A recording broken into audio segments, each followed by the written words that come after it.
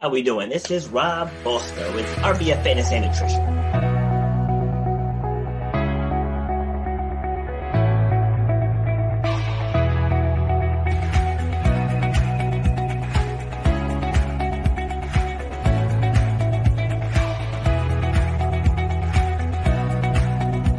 People upgrade their iPhones, they upgrade their Androids, they upgrade their laptops, but they're operating with the same brain that they operated with for the last decade. You should know the value that you bring to the marketplace. You know what your passion is. You know why you do what you do. So racism, it's out there, but it doesn't have to stop you. Just because somebody might look at you a certain way, that doesn't have to stop your forward progress. Where you have to eliminate the excuses. You got to make that game plan say, for me to get to that point.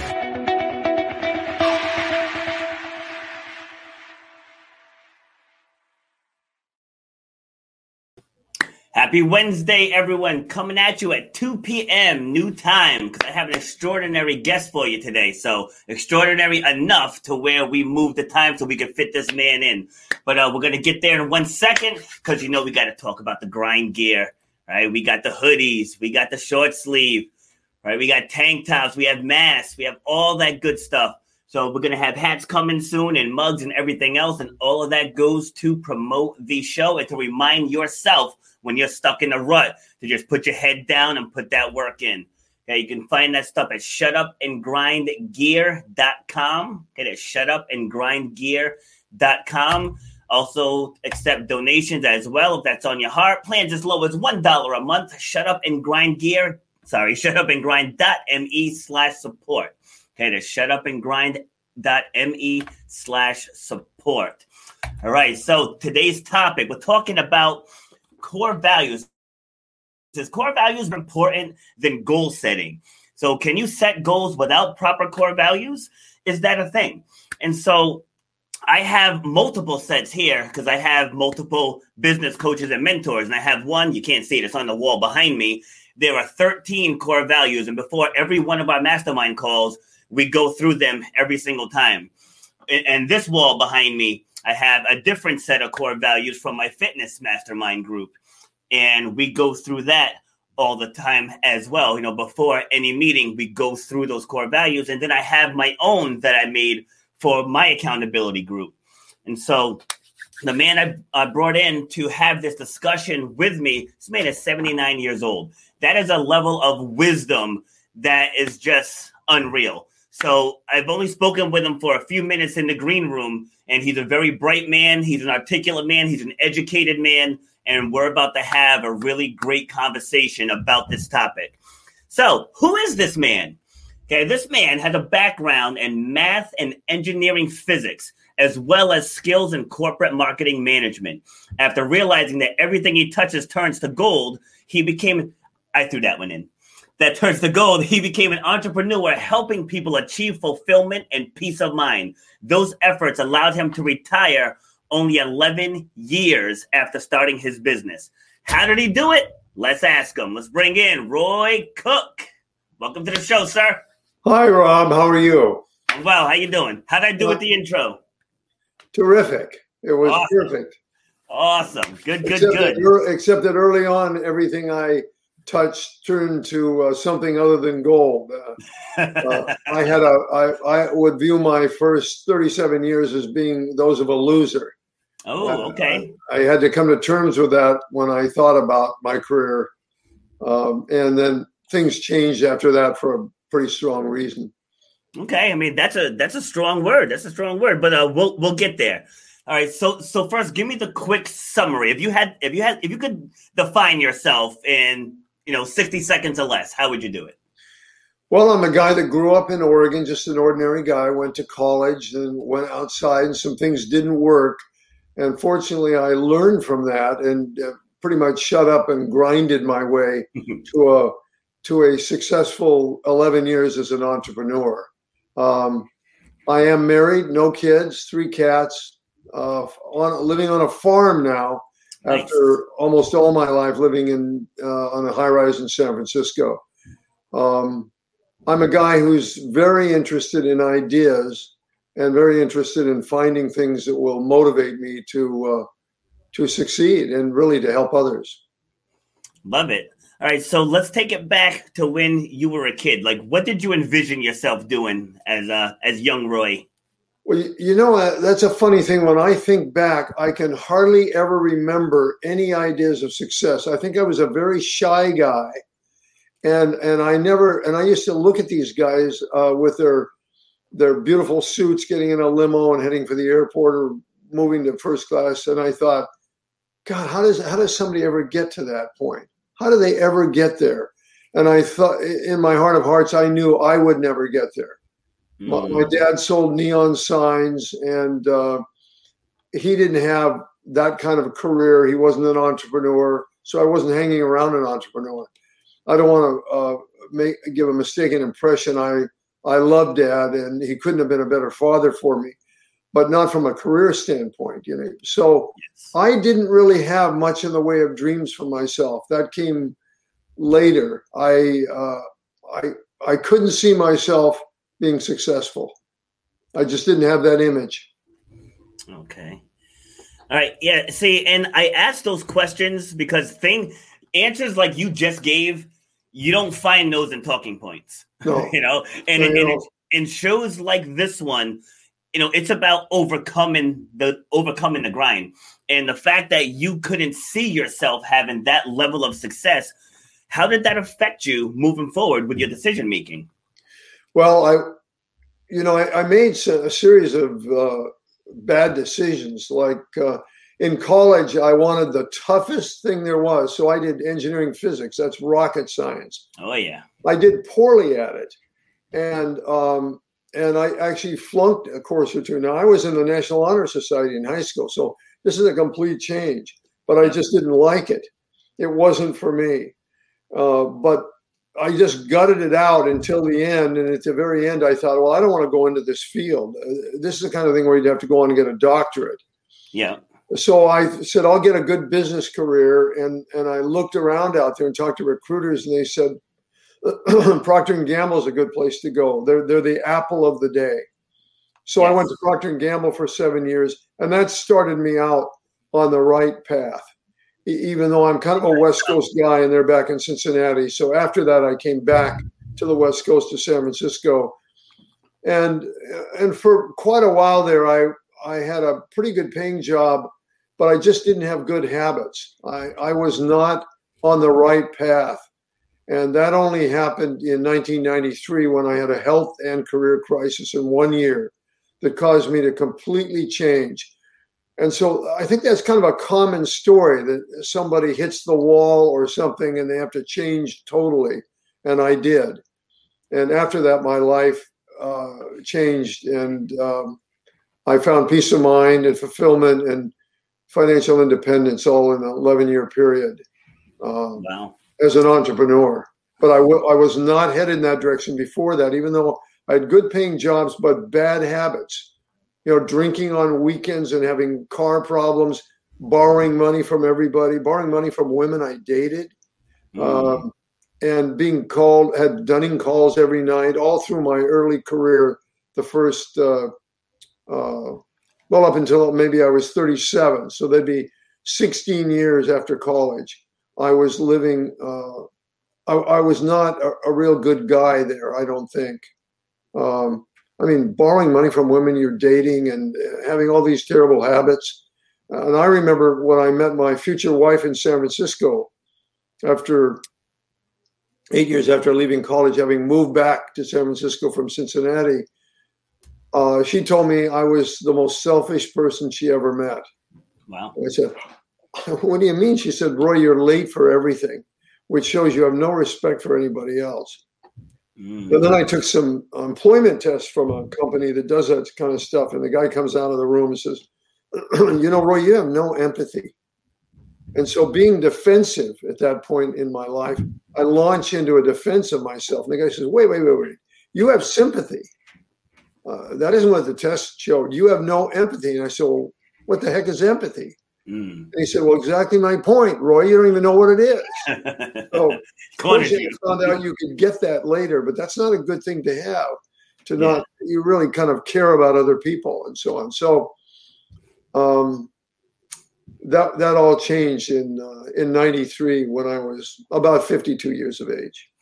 All right, so let's go back there. So what did you have first? Did you have the career issue or the health issue first?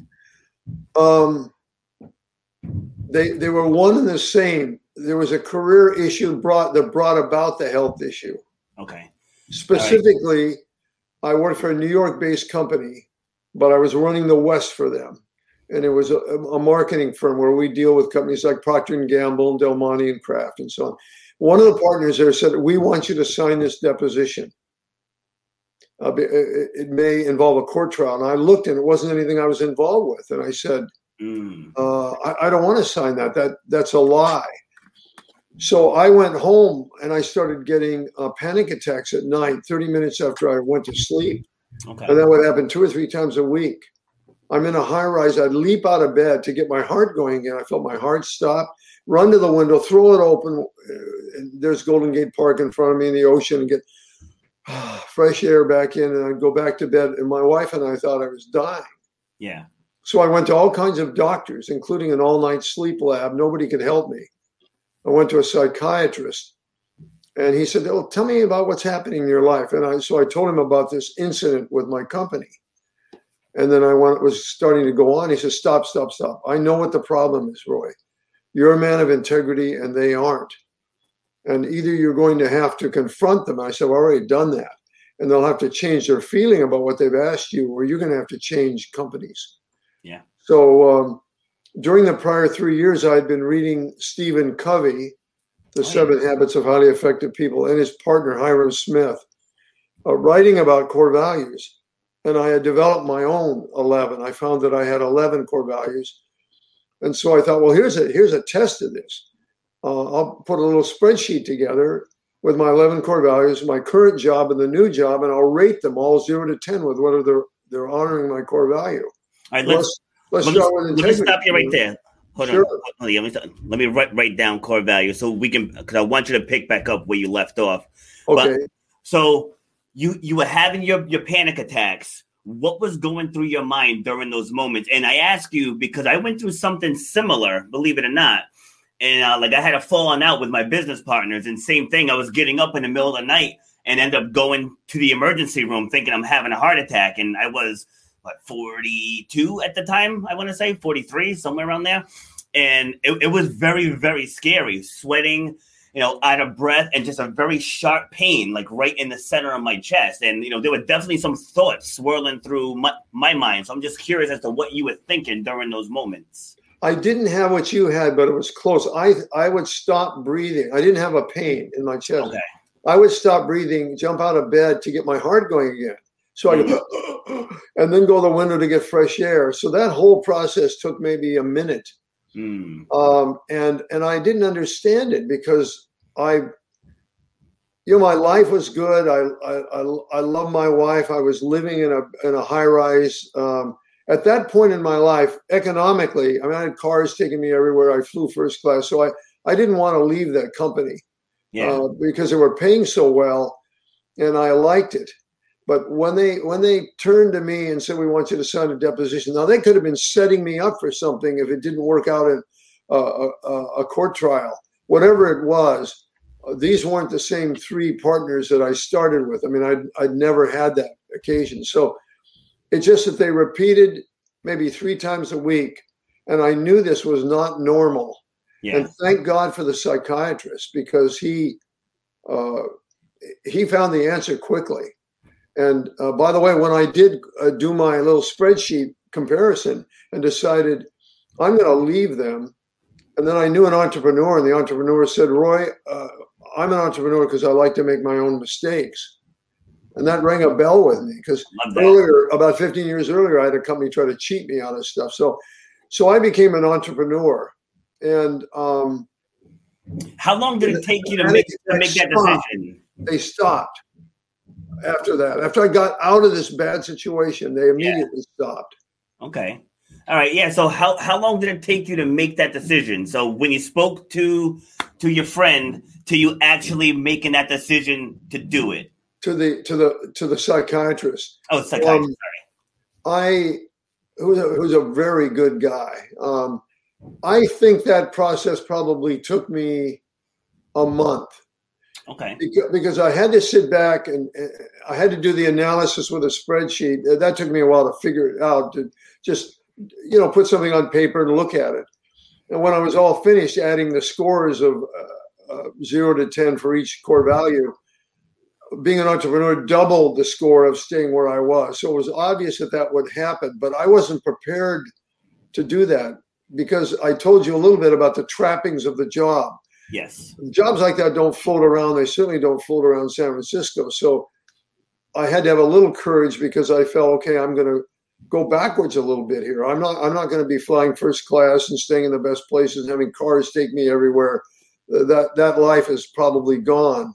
Yeah. But I don't want the other problem either. And so part of that also is, being an entrepreneur is one thing, but of what? Of what? I mean, you're an entrepreneur running a business, and maybe that took a while to figure it out. Well, I had to figure out of what. So I had to look back at my whole life. Stephen Jobs said something: you can't connect the dots ahead in your life, but you can connect them looking back.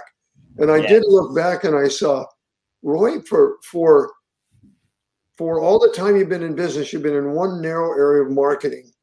And I saw an opportunity there, and there wasn't anybody filling the opportunity. And so I knew what I would do then. I would fill that opportunity in an area that I was an expert, probably knew as much as anybody in the country, and nobody was doing it yet. So this had to do with people like Procter and Unilever introducing new products nationally.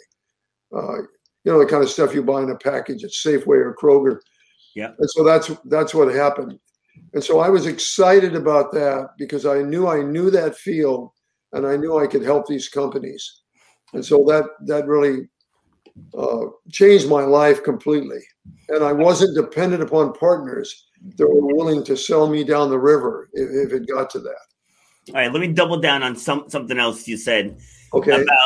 About the answer is looking back, because I was on a show just yesterday. My guest and I, we were talking about that, and because he helps people craft stories, and I help people craft stories too, and trying to help people figure out what they want to do. And so many people they don't know, and they're constantly saying how. And my response was like, the answer is already inside of you. It's like what your superpower is. It's already there. You just don't know it's a superpower. So the fact that you just said that, I mean, it just adds more credibility to us having that discussion just yesterday. I mean, because in your lifetime, you've been through a lot, and you didn't have to discover anything new. You just had to discover how to take what you know and use it to become an entrepreneur. Bingo. I couldn't agree more. As soon as Covey said, and so did Smith 30 years ago, there are about 360 values out there that each of us have maybe 10 to 20 within us. And they said they came at birth. They're deeply spiritual, so they believe they came from God. I don't know where they came from, but that sounds as good as anything. But I know they don't come later. After childhood, you don't get any more core values. You recognize yourself as being different from other people because of those values. So once I had those, and the answer was this: whatever I was going to do, make sure I'm honoring the core values in everything I do after that, every step, every action, every decision. And so from day one, I did that. And during that 11 years, I found fulfillment and peace of mind. I guess you could translate that into being happiness, but they specifically use those two words. They said you'll find fulfillment and peace of mind. And Covey said dogmatically, and in no other way. And I'm a dogmatic kind of guy, so I like that. Yeah. So I agree. You had to find it within you. I mean, there's 360 core values. I had 11, so I only have 3 or 4%. So lots of things are meant for other people. Like I don't have a creativity core value. You may, but I have an integrity core value, and I have some others, but not a creativity. I'm not the kind of guy that writes music or plays music or paints or goes out in the garden. That doesn't mean that I don't value creativity. It just means it's not a core value of mine, something I feel is important. Yes. So that in and of itself would separate me from other people that have a creativity core value and would say, if I can't be creative, I don't want to live. You know, that's part of them. So Yeah. I agree. It's inside you. I couldn't agree more. Yeah, and I want to go back to what you said earlier about people saying that you didn't have empathy, because that's something I've heard quite a lot in my lifetime. And I just think for different people, it takes on different forms. Because with me, it's like I help people break through obstacles and stuff. So when you do that with my style, I know everyone's style is different. My style is pretty direct. And so it's not that I don't care. It's like I'm direct because I do care. It's like if you were to hire me to help you achieve whatever your goal is, I'm going to be on your tail to achieve the goal. Like that's just how I work. And so if someone's having a bad day, I'm like, we have to stay on the path. You know, it's like if I let you stray off the path, I'm doing you a disservice. Mm-hmm. So by me saying shut up and grind, like that doesn't mean I'm not empathetic to what you're going through. I'm telling you, you're strong enough to get past it. Well, I agree with that too. I mean, that's good for us. You don't have to win every battle with sugar. Yeah. I mean, if somebody's working with you, they see that title I'm looking at, Shut Up and Grind. It's pretty obvious that you're saying shut up and grind. Yes. But what the grind is, you'll have to define for them, but I know what it is. Yeah. I'm with you there. That's important in life. We don't always have to be nice and sweet with people. Sometimes all of us need a kick in the rear or point us in the right direction and kind of help us a little bit before we become totally independent. I don't need that anymore. But even now, if I was moving into an area I knew nothing about, I would have no problem in having a drill sergeant kind of leader, help me. Yeah, and for some people that style doesn't work. So I attract the people that need that. So the ones who may be more like the feeler types, the more sensitive type, like they're not going to respond well to my type of training if they don't have the backbone to go with it, because I just am who I am. And the way I say it with people, take a fitness concept like CrossFit.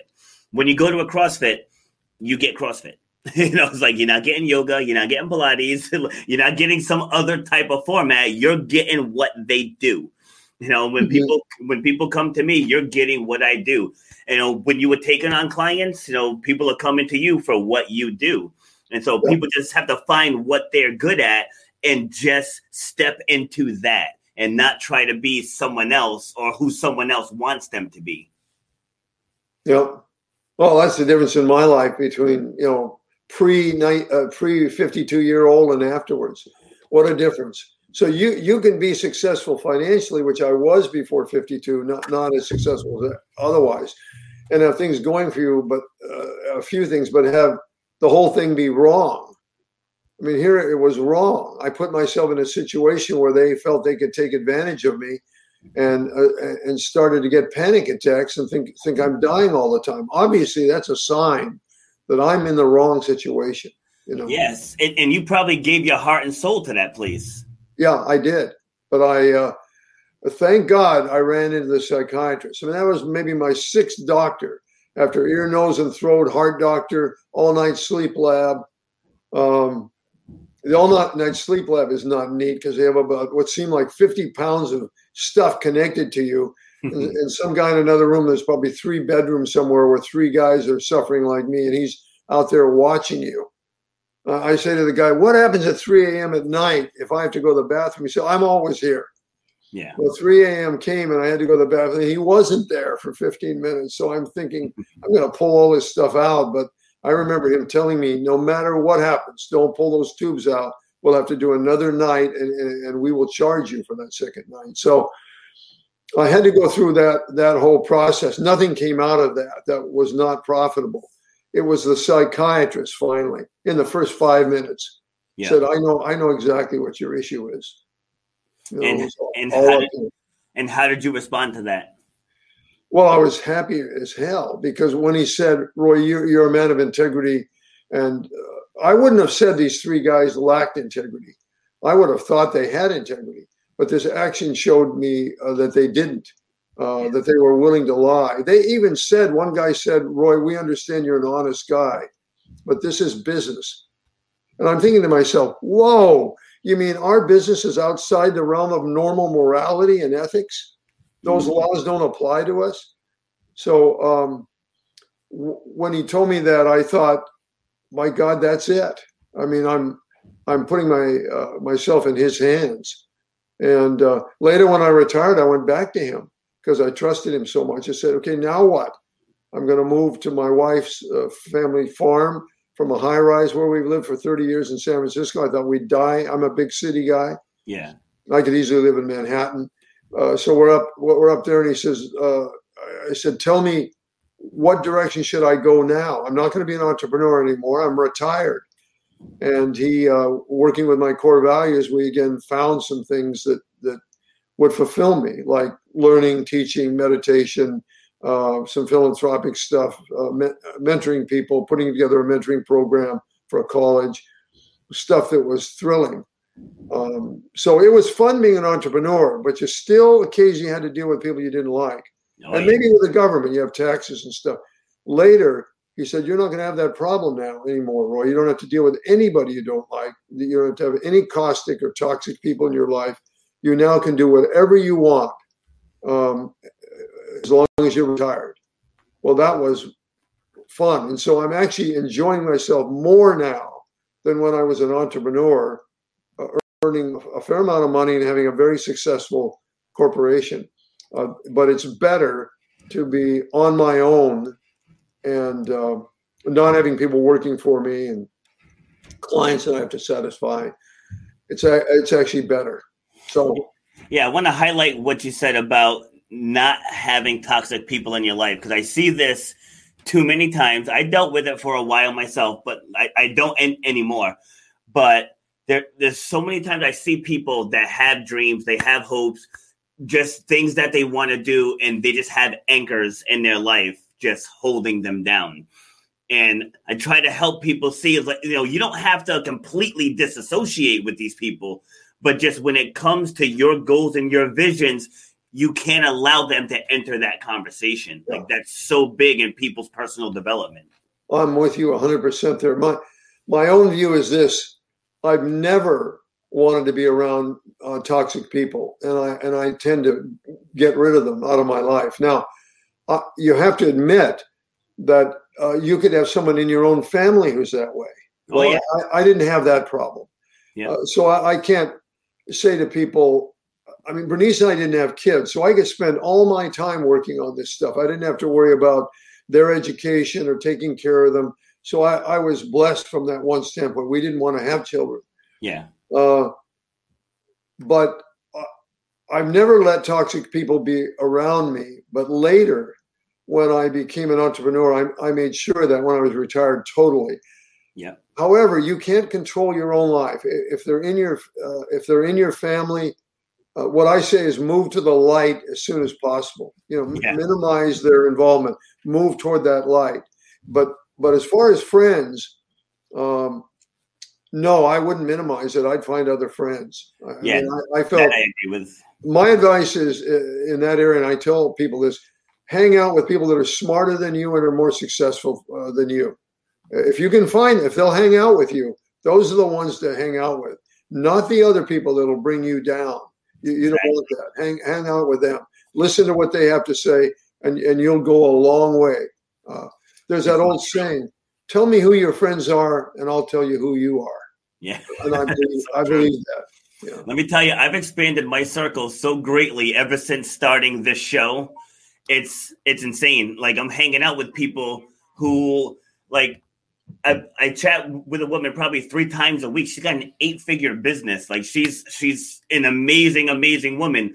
And we chat like we're old buddies, but just seeing her success and the way she carries herself, like, it inspires me every single day, So for people that don't have that in their life, especially now with the internet, how here we are in different parts of the country, but yet we're here having a conversation. So people can find their right tribe. They just have to be willing to let go of the current tribe.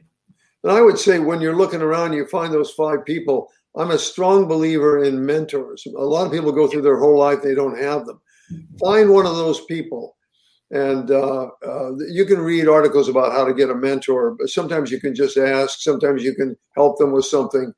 But try to get mentors. They'll make a huge difference in your life. Just like you were impressed with that woman, at some point in your life, it would have been helpful to have someone like her as a mentor. You may have had someone else like that.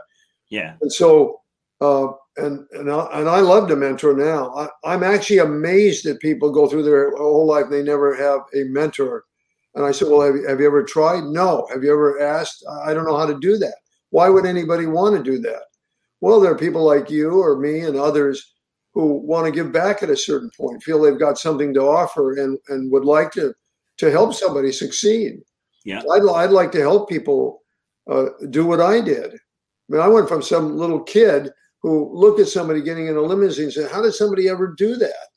Now, that's the wrong goal to have, getting a limousine. But I mean, just the level of success, I'm saying, how did they get to be that way? I will never be like that. That's what I was thinking. Yeah. Yeah. And so I see it all the time that people talk themselves out of what they actually want. Like some of the people I work with now, like, oh, I really want to work with this person doing this thing. Like, well, why aren't you? Like, well, I don't know how. Like, they're just completely lost. It's like, well, why don't you get a coach? Coaches are expensive. Like, then you're gonna stay where you are. It's like you know what's expensive? Vacations. Yeah. Vacations are expensive, but we'll spend thousands of dollars to have fun, and it's needed at times. But when you're struggling internally, skip the vacation for a year, invest that money into personal development, then you can vacation whenever you want to once you're living the life that you want to live. And just too many people just can't grasp that concept. That's a great point when you say, when they said coaches are expensive, my immediate thought went through my mind, so is failure. Yeah, exactly. Failure. Failure is really expensive. I understand the point, and sometimes people, if they were living the way I was living, they don't have any extra money. I mean, I had some guys say, well, how did you blow that money? Were you into drugs or prostitutes or something? And because you were earning a lot of money? I said, no, I just couldn't control my spending. Yeah, just couldn't. It wasn't any flaw it was a terrible flaw, but it wasn't because of some other moral lack. It was just I was spending more than I made. I mean, hell, the whole world does that, and I was part of that group. It was terrible. I mean, borrowing money from women you date who are earning a fraction of what you're earning is a bad thing. So I agree with a coach. I had a coach. I've actually had at least 2, and I had a handful of mentors. And the mentors made a huge difference to my life. One of them made a career difference. One of them actually gave me a spiritual life. I mean, that's because, and he was not a real subtle guy, but I was around him enough that I developed a spiritual life from him. And the first guy helped me in my career. That's a pretty big thing that I owe to those people, and it's mentioned in my book right off. And then another guy introduced me to a group in college, a fraternal group where I lived, and they were really good people. It wasn't the old fraternity hazing kind of stuff. So there were 3 things that happened there that changed my life, and I dedicate my book to those 3 people because they made a difference. So that's a big deal, to have somebody teach you how to be successful in business and somebody else teach you how to develop a spiritual life. This guy reached out and touched me. I'm talking one time. He was a charismatic leader, and he reached out and touched me on the chest. Men don't do this to other men, and said, Roy, I sense a void in there. And it was like an electric shock when he did that. And here I am, successful, all outer trappings, but I knew what he meant. I did have a void in there. And he was more or less saying, you need to fill that void. You need to develop a spiritual life. But he didn't say that. He just said, I sense you have a void there. Yeah, because too many times people are chasing money and not what they really want to do. And I just had this talk with my daughter just yesterday, my oldest daughter. She's 18. she's in school for kinesiology, and she wants to be an entrepreneur, with like a fitness-based platform. And so she says to me yesterday that she wanted to borrow my car today to go for a job interview. And I was like, to do what? She's like, to be a cleaner at a gym. And I was like, you're not in school to be a cleaner at the gym. And she's like, yeah, but it's something. And I said, no, we don't chase something. We chase what we want. I said, so take your time, find the opportunity that's going to teach you the skills. So when you get your degree, you can take off running, and just trying to shape that mind. And, the mainstream would say, no, well, it's good that she just wants to get her foot in the door. No, we don't get our foot in the door. We kick the door down. And like, that's how I raised them, and it's something that I had to learn from my first mentor, because I've had several. And the biggest takeaway from my first one was just what's possible. Because when I first left the corporate world and started doing fitness, I was just told you're going to struggle. Most gyms close in 6 to 12 months and you're going to be in so much debt. I just heard all this negative stuff about it. And I'm like, I don't want to hear from any of you people. So I ended up going out to Southern California to a fitness business summit in Costa Mesa. And that's where I was first introduced to like a tribe, just a whole bunch of wildly successful fitness entrepreneurs. And the guy running it, I won a scholarship. So I earned some free time with him. And it was like maybe 15 minutes changed everything in the trajectory of my thought process, everything. And like just helping people know and feel what's possible is one of the biggest things that I do now because of the 15 minutes I spent with that man. You know what you made me think of? I would get on BART, Bay Area Rapid Transit. I lived in San Francisco, worked there, and I occasionally have to go to East Bay. So I'm on BART after people are coming home from work. So I get on BART at 5:30 and I look around, it's full of people and most of them were young and they're all asleep, all of them. And I said, why is this? These people are young. They're not old people being beaten down and so on. And the same thing I see now on planes. I get on late at night and I understand if you've had a long day, there were some people who are just exhausted. They didn't get enough sleep, but everybody's kind of asleep. The BART thing really drove it home to me. And what I felt from that is these people are not in the right area. They're doing something they don't like. They don't know what to do about it. It is tiring them out. Even at 27, they're so tired that they're sleeping all the way home. They're not listening to a tape. They're not reading a book. They're not thinking about their life. They're asleep. And the same thing on planes. So it's my belief that most people are not where you are. They're just not there, and they don't know how to do it. They're working at something they don't like. It's not fulfilling them. In my looking at a truth that I think is a case for lives, they have no idea what their core values are. They just have no idea. And to pick goals because a sports hero or some famous person says, "Here's something for you to do," is wrong. We're all different. And the fact that somebody really famous is doing something is no reason for you to do it, or is in a certain field. It may be perfect for him and may not be for you. So you may have to struggle there. I don't believe off the bat that you can hit a home run the first time out. I just don't believe that's the case. I also don't believe in this. You might not like what I'm going to say, but the advice, find your passion because then you'll never work a day in your life. I completely disagree with that. I agree with it later in life, but not early, because early in life, you might pick an area that you're passionate about, and that'll change at 21 to 30 or 35 or 40. That's number one. Number two, you may not have the talent to be good in the area you're passionate about. And number three,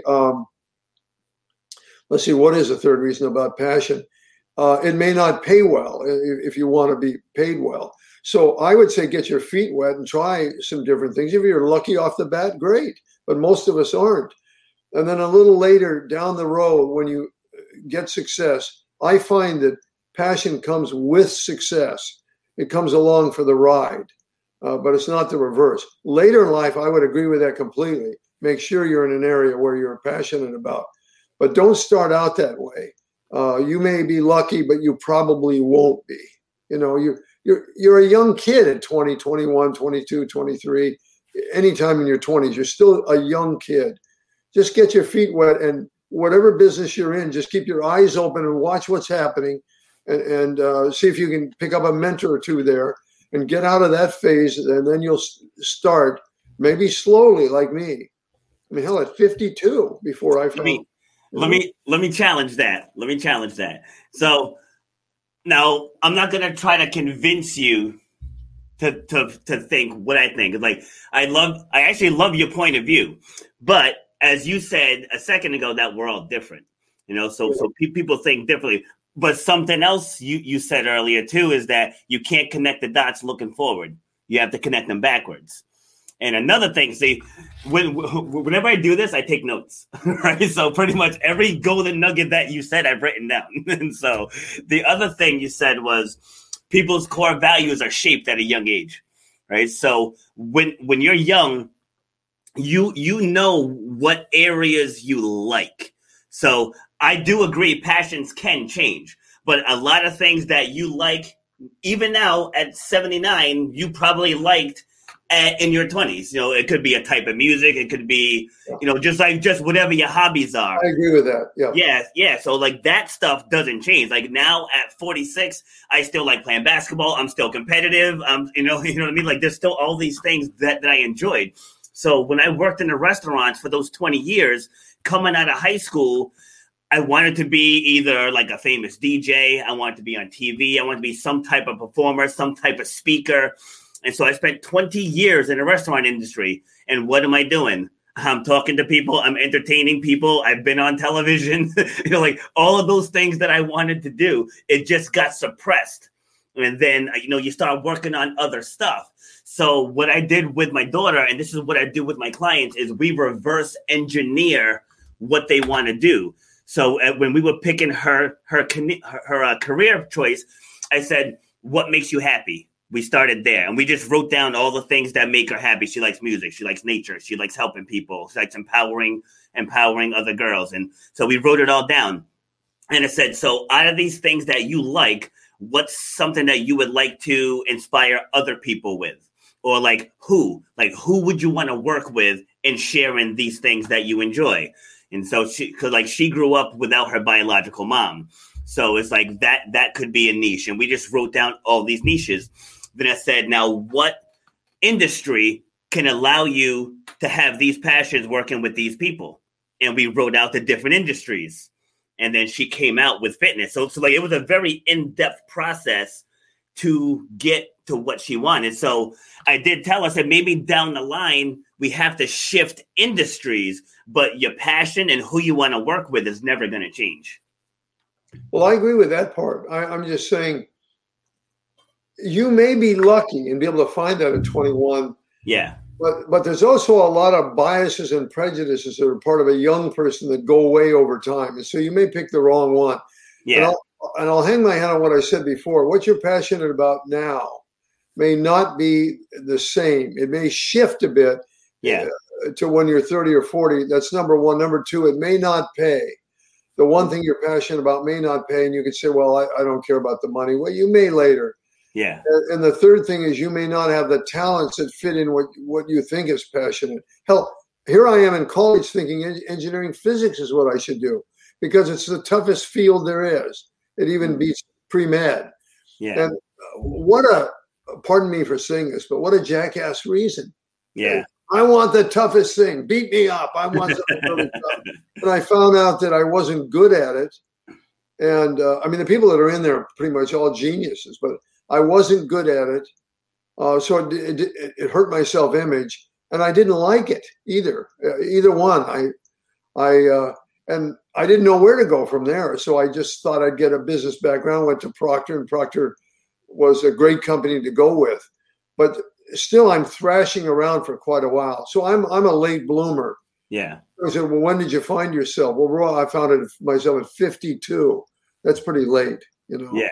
So let's say I'm slow off the mark. there. Yeah. So we're both on the same page here. We actually are, because what I'm saying is just that try to identify it sooner. You already had it in you. You just didn't identify it till later. Yeah. That's pretty much the same exact thing. Because I think a lot of it stems with indoctrination. Because we're taught, just let them be kids, go to college, find yourself, and all this other stuff. So, like, we're taught that our entire life. So that becomes the norm. And so what I decided with my kid, I'm like, 18 is a long time. Like 18 years is a long time. I said, that's a long time to discover what you want to do. So like even now with my 14-year-old daughter, she wants to go into forensic sciences. And so I don't try to discourage her from it, but I was like, why? What interests you about it? Just to see how deep she is into it. But she's already researched colleges. I think she's got it narrowed down to Penn State and LSU that have some of the best forensic science programs in the country. But like, I also keep telling her though about what else do you enjoy? Like just in case, Yeah. But it's like, I want them to be thinking now, because what I said to my daughter, so we're not paying $100,000 for you to soul search. I was like, we're gonna figure out what you want to do. If we have to pivot along the way, we'll pivot along the way. Yeah, you've got to be ready for that. I've got a thought. I have a bias, so I'm going to give you my bias about this. Yeah. When people get out of college, I have found they make one of two decisions. One, I want to be entertained primarily the rest of my life. I'll do a little learning, but I want to be entertained. I agree with that. Those people will vacation in Hawaii or they'll do scuba diving, but they're not going to go to Europe and vacation, probably in museums and art and stuff like that. And they're not reading a lot. And those are the people that when you go back to a high school or college reunion, you see, and you say, my God, they haven't changed at all. Mm. Then there's another group, and the other group wants to primarily learn. They still want to be entertained. I mean, we all enjoy maybe NFL football games, or we like to, splash around the beaches and stuff. But these people will be the learners.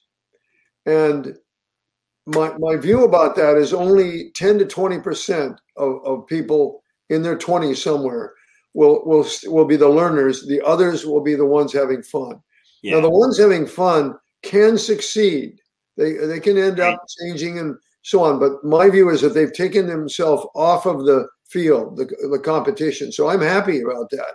Yeah. What's left are the 10 to 20 that read. And why is that important?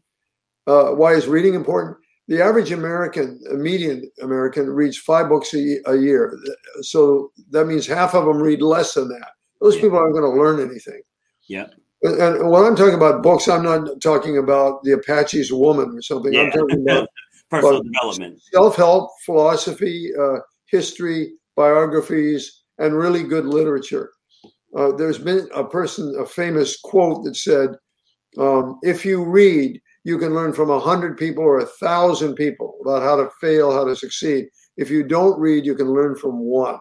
Yeah. Well, that's not absolutely true. You can learn from a neighbor, but basically you're stuck within yourself. So I would say you don't want to live the life of a monk, but once you stop your education, keep learning the rest of your life because you've got obstacles to overcome. How do you overcome them?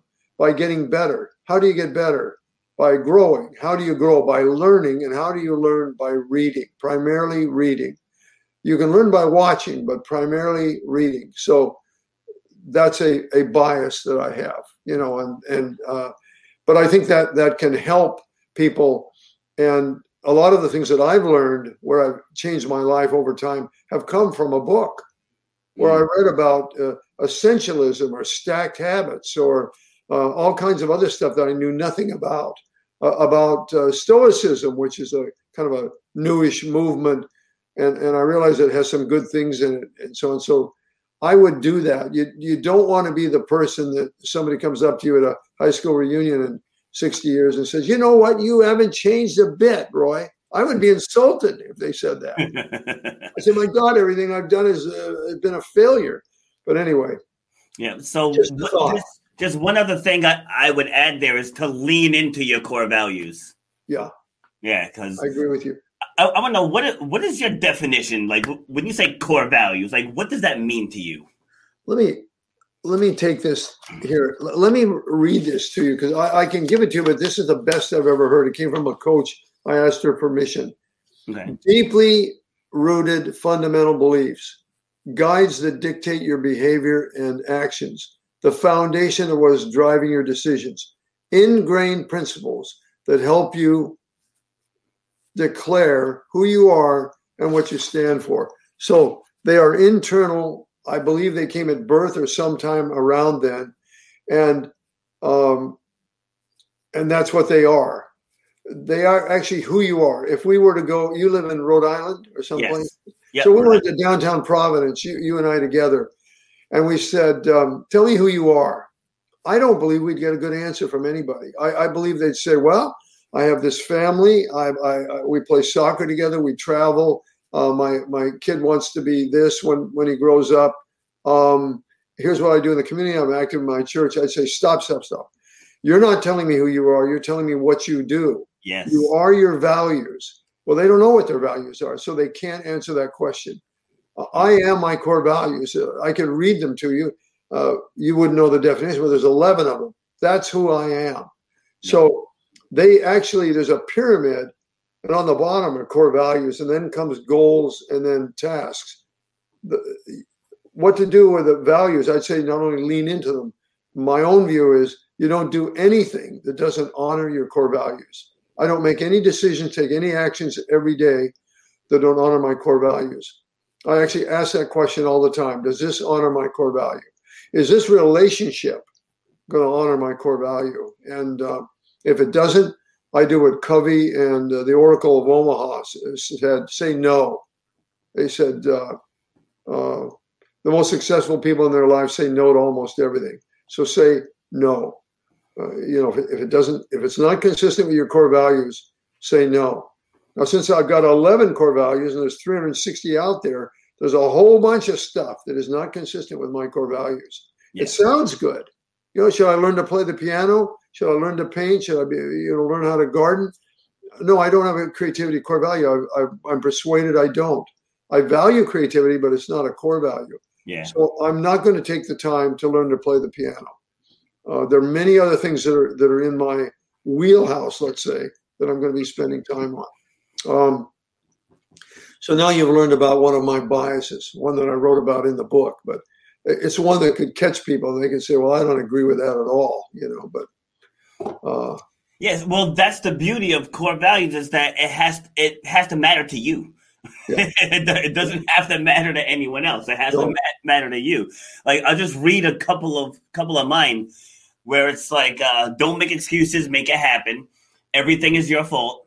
Learn something new every day and apply it. We're here to serve selflessly and with the highest integrity. And there's 10 other ones. But we read those before every single coaching call. And it's just things to live by. And as you said, as we're setting out our task for the day, if it doesn't serve those values, then we don't do it. Yeah, that's Covey said that. Said learn how to say no.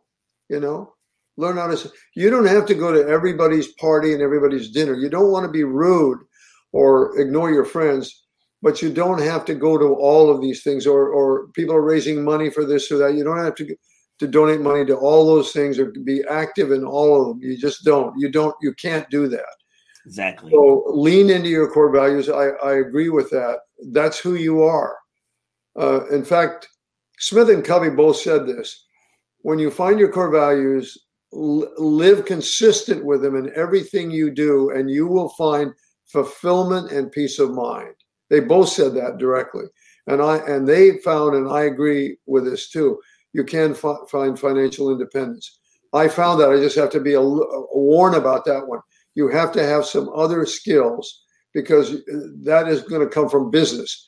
So you're going to have some other business skills to do that. You'll have to develop courage in terms of making tough decisions. Like when I left that well-paying job, you're going to have good judgment, good people skills, which I think is the number one trait to have in life, good people skills. Oh, yeah. So you'll have to add some things in to go from fulfillment and peace of mind to financial independence. But if you develop the other skills, you can certainly go with that. And unfortunately, God doesn't make any guarantees. So the first couple of those may not work. You may have to adjust and try something else. But yeah, and you can also outsource stuff that you're not good at either, like with web design and stuff. I'm not good at any of that stuff, so I outsource. I'm like, this is what I want here. You can do that. You got a list of 300 leads. There's someone on Fiverr who will go write down that whole leads list for you. If talking on the phone isn't your thing, so it's like you don't have to be good at everything. You should understand. Because you have to be able to lend guidance, but you don't have to be the expert at everything. No. So whatever your 5% of genius is, lean into that, and then everything is gonna open up for you. That's what I did when I became an entrepreneur. Exactly what you said. Almost everything was farmed out. The one thing you have to be good at, if you do that, though, you have to be a good manager. Because you've got somebody doing this, somebody doing that. You have to learn how to manage all that properly. I would have died had I tried to do all the things I had to do with my company. It's better to let experts do that, and that way I could grow it. I grew it to about $12 or $13 million with no more than 5 people. There was myself and my partner and 3 others. We never had more than 5. That's amazing. I always believed in that, having it small. But there's all kinds of people doing other things. And you started that before the internet too, right? You said that was in 93. Yeah, it's amazing. I was a little slow to pick up that other stuff, which is really a shame because the efficiency of the internet is just unbelievable. There's still people nowadays that I work with that don't have any type of web presence. I'm like, what are you doing? It's like, it's not going anywhere. It's like you need a web presence. Even these people that write books, Ryan Holiday said he's beholden to publishers and so on, but he developed a list from people that read his book. He purposely did that. Now he's got hundreds of thousands. Now he can market within his own email list using the web and not have to listen to the demands of publishers and others. He pulls the strings there. They're all going to buy his books. I mean, I don't know how many he has. I'll say 300,000 people. They're not all going to buy his book. Yeah. But enough of them are that he's at 31. He's wealthy and very successful, and he's got control of his future. If the publishing industry goes to hell or some other problem happens, and they don't want to hear from him anymore, he can just depend upon his own list that he developed. It's amazing. So, that is amazing to me. So let's talk about your book. What's it titled? A Fool's Errand. Fool's Errand. It's this little guy right here. Okay. And the subtitle explains it, why your goals are falling short and what you can do about it. It more or less says, chapter 2 tells you how to get to your core values. I have tools in there that help. It more or less says this very simply. Find your 10 to 20 core values, and then I'll use your phrase, and lean into them every day. Live your life on the basis of that. If you do that, you will have fulfillment, peace of mind. Yeah. I mean, they made it flat out. Hiram Smith and Stephen Covey said, without question, you'll have peace of mind and fulfillment if you're leaning into your core values all the time. And just like you said, you read that list every day, you're going to have to stay focused on that. You don't want to kind of wander off course. Remember, even an airplane heading from San Francisco to New York, it wanders off course a little bit. It won't get to New York if it stays off course. Exactly. So what inspired you to write that? Like, when was the moment where you were like, I need to write this book? I realized that hardly anybody knew about core values. I was reading in medium.com, which is a site where there's a lot of self-help blogs and other books, and nobody would address this. They're all talking about life hacks and goals and tasks, but they're not getting to the foundation of values before that. And I said, my God, there's nobody that's writing about this. Covey and Smith have died. Mm-hmm. They're old guys, and Covey died in 2012 and Smith died about 2.5 years ago. And there's nobody teaching. Nobody picked that up. So I thought, gee, I could do this. I could write a book. And my life is kind of a lesson. I was a failure until 53, pretty much. Not financially, but in every other way that matters. And then it changed, and I changed dramatically in the ways that mattered after that time. And by the way, that jived with my, this guy came along, gave me spirituality. That happened in 53 too. So that was a big time, core values. And I developed a spirituality about me. And that changed my feeling about other people, even about animals. It was an unbelievable, dramatic change when I became spiritual, how I felt about other people. And I wasn't good before that. I mean, if somebody tells you somebody's going to marry you, say you're the most selfish person I've ever met, that's not a good sign, That's not something to be proud of. True. And as I learned about it, I actually agreed with her. So that wasn't so good. I don't know why she hung around me. I mean, why would you marry someone who's the most selfish person you've ever met, Well, she didn't marry me for quite a long while after that. And she didn't say that because of a typical thing where a woman thinks I can change a guy. She doesn't believe women can change men. But I did change myself because of her example. There you go. And so in essence, she changed me just with her observation. It was kind of humiliating observation to hear. Yeah, I mean, like you said, other people can plant the seeds, but the person has to make the change. Like no one else can change anyone else. You just can't. You're just listening to you talk about your business before we got going here. That's what you're doing all the time, right? You're doing nothing but planting seeds in people and then encouraging them.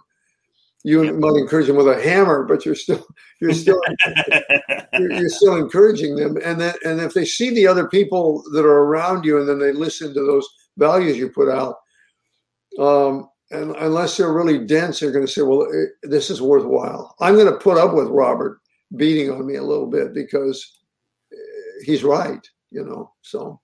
Yep, got to do it. I had a new woman start yesterday. She came back today. And she's slamming the battle ropes. And she's like, this is my second day, right? I said, yeah. I said, you got goals, right? that was my response. Well, we like that, actually. I like the reason that the military changes so many young men and women is because they demand excellence of people at a really young age. I like that when somebody comes along and says, Roy, you're failing here. You're falling down here. If there's somebody I respect, I'll listen to that. Yeah. Because, you can tell I'm kind of opinionated. So they could say, and many have, and have corrected me. If I'm going to be a friend, they'll reach out and correct my thought. And then I'll have to think about that. But we like to be challenged and changed if people have a good heart. They're not just trying to lower us so they can step on us and move on. We like that. Exactly. And if you're not hanging around with somebody like that, you better find somebody like that, because otherwise you grow like this, and you could be growing like that.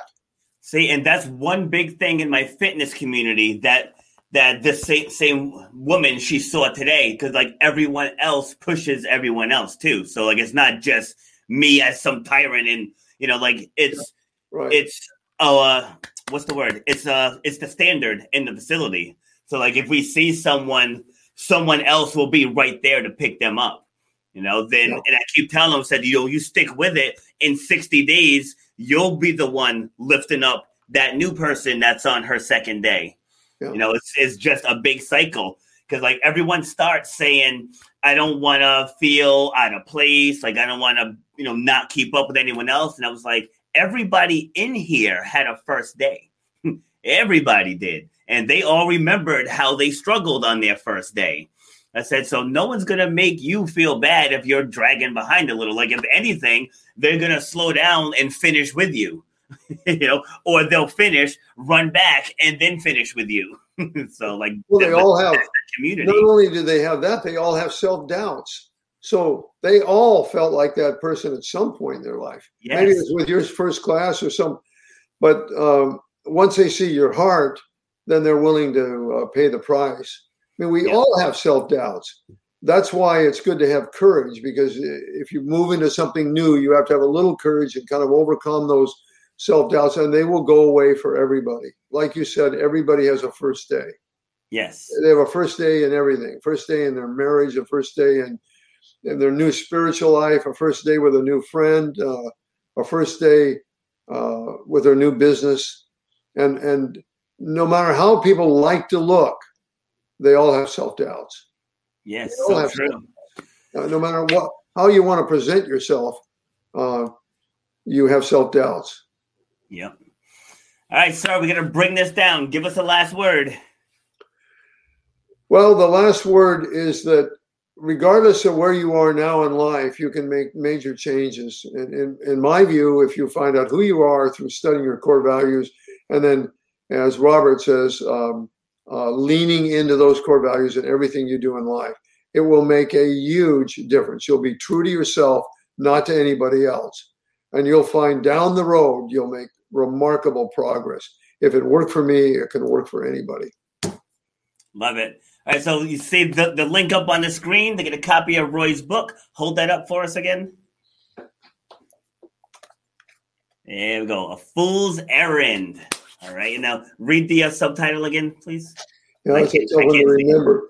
Why your goals are falling short and what you can do about it. And by the way, this is Half Dome in Yosemite, which I've climbed. So that means something to me. But this guy's sitting here wondering about his future, or woman thinking about it and looking at a magnificent Love it. Structure. Anyway, that's it. Awesome. Well, thank you very much, sir, for taking the time to share your expertise and your experiences with the audience. You know, my hat's off to you and all that you've accomplished. And as you step out into retirement, you know, don't be afraid to keep sharing that wisdom. You know, it's like you were called to do something, you know, so if a situation calls for it, you know, you're still the man to get it done. Thank you, Robert. You're an absolutely unique guy. I've enjoyed this hour a lot.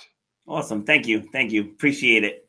All right. You have yourself a great day. You too, Robert. All right. Take care. All right. That was Roy. That was an awesome conversation by just a great man. And I knew it just from those few seconds in the green room there that this was going to be a really dynamic conversation. And he absolutely did not disappoint. So again, the whole purpose of the core values, those are rules for your life. That's basically what it boils down to. So Roy read the definition during the show, but they're essentially they're rules for your life. And so what are yours? What are your rules? Like, what things can you implement and put in place that's going to help you get to that next level, and to just put your head down and grind to get to where you need to be? So only you can define what those rules are. And once you have them, you're going to be unstoppable. All right, ladies and gentlemen, I'll be back on Friday, regular time, 11 a.m. with my guest, Elaine, tackling another topic, helping you to step into your greatness by shutting up and grind. Take care.